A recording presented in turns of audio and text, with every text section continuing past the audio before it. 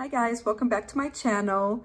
In today's video, we are going to talk about something that's very sensitive and pretty personal to me, but I felt the need to kind of share my journey because in hopes I can help somebody else that is suffering from the same thing, or you might have a loved one, a friend that has the same thing. So today's video is not going to be a travel video. It's not going to talk about my LASIK surgery, anything like that. This video is my journey with PTSD.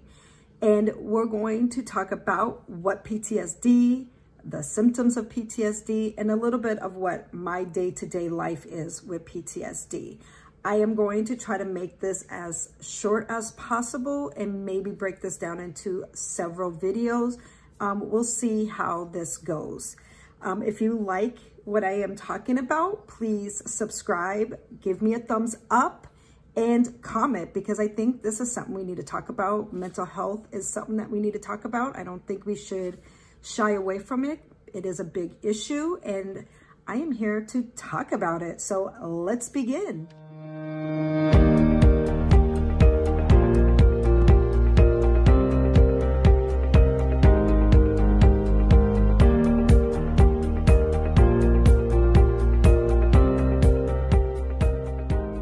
So before we begin, I just want to let you know that I will be looking down at my notes because it is a long and it's a lot to remember.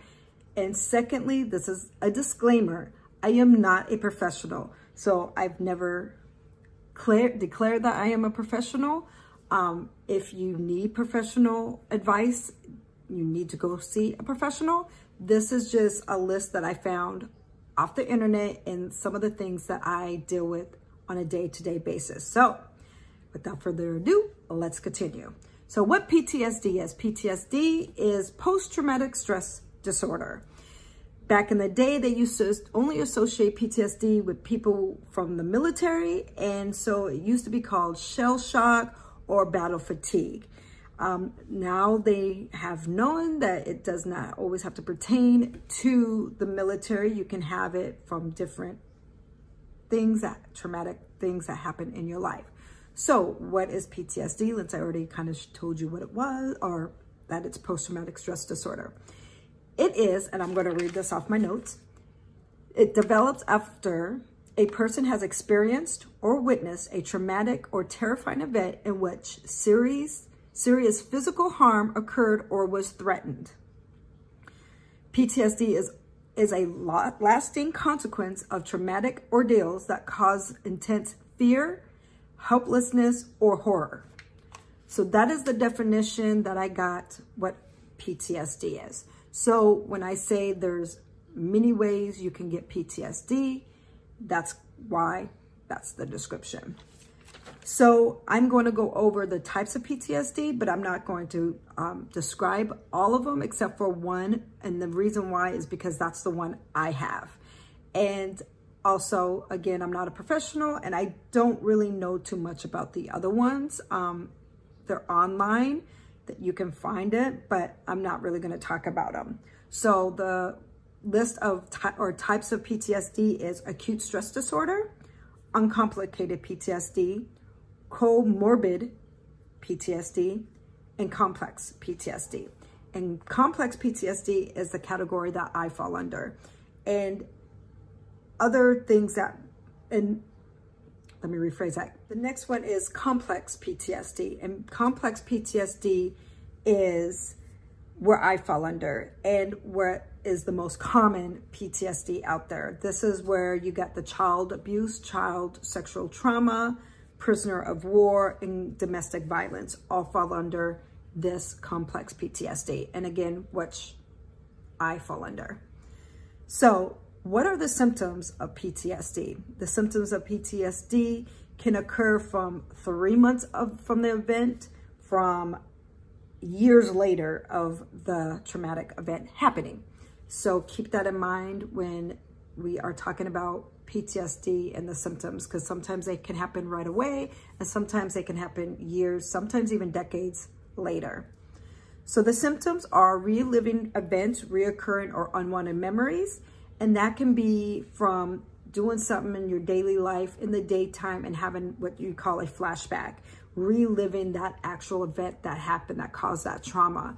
And that is probably one of the top things that people with PTSD deal with. And I call that flashbacks because I'll get more down to why it's more during the day than it is at night. Avoiding. People with PTSD they avoid things to protect themselves. They build this wall up and it's just to protect them. So they avoid things, places, situations, anything that can ultimately do what they call a trigger, can trigger something in you that will bring you back to that particular traumatic event that you had. So they will avoid certain events, whether it might be going out, dealing with a large party, hanging out with friends, hanging out with family members, etc., etc. So they do a lot of avoiding. Third one is increased arousal or very heightened senses. Second thing is negative cognition and mood.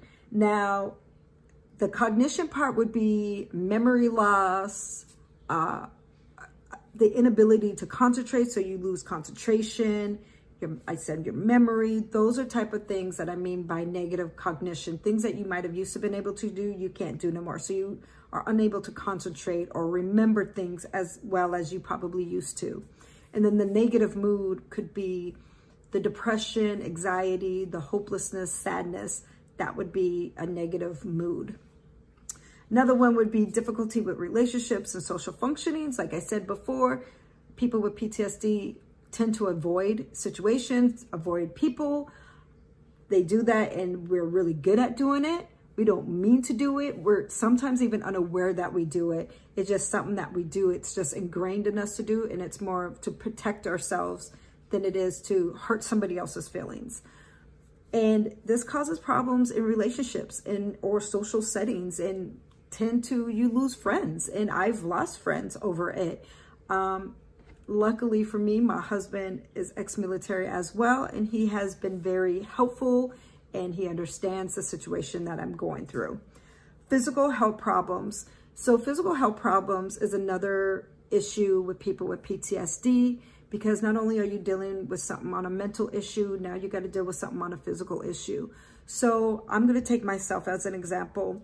I was also injured while I was in the military. I broke my back twice while I was in the military and it was never treated or healed properly while I was in the military. It was never treated properly, meaning I got treatment. They gave me something for it, but it was not the proper way to treat my back injury. And when I did have a back injury, because they said I was young and healthy, they let me go back and do the job I was doing without letting my back actually heal properly. So now I have long-lasting problems with my back. So with my back issue, there are times where I just cannot get out of bed. My back is hurting so bad, and I have really bad muscle spasms to the shooting pain going down my legs, and my hips start to hurt, and I just can't get out of bed. And when I can't get out of bed, if I can't take a shower or brush my teeth, doing those basic daily living or daily life things, it puts me in a funk or puts me in a depression, and it puts me in this why me and pity party of me, and then I don't want to get up. And what turns into a day of me being in pain turns into 3 days of me moping and in pain and have my depression because of my PTSD. So it's almost a roller coaster effect when I'm dealing with another physical ailment on top of my PTSD. So that's what I mean by physical health problems. The other one is substance abuse. A lot of people with PTSD become addicts, whether it's alcohol, illicit drugs, prescription drugs, over-the-counter drugs. That is a big issue with people with PTSD. The other ones, again, are anxiety and panic attacks and nightmares. Nightmares is one of the biggest ones, and something along the line of the reoccurring memories or reoccurring daydreams and flashbacks. So instead of being in the daytime and thinking that you're there where the trauma happened, your nightmare happens at night, where you're sitting there and you're dreaming about that event, and those nightmares become violent. The person with PTSD becomes violent. They can become violent to their spouse because they're reliving in their dream their trauma. Bedwetting can occur, waking up and then not being able to fall asleep. Another symptom that I experience is insomnia, and I have it really bad. I can go without sleep from 12 to 72 hours, which again, if you don't get enough sleep, you're not going to want to get up and do things and be productive. And that puts you back in the slumps and depression and anxiety, and all that stuff starts happening again. So it's really hard to kind of balance your life when you have all these different symptoms. So those are all the symptoms.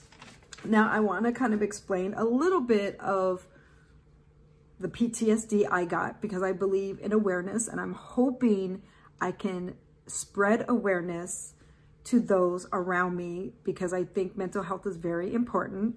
And I'm not going to go into details about my trauma, because I'm still working on that, and it's something that I keep kind of close to heart, and not a lot of people know what has happened, and I kind of want to keep it that way, at least for now.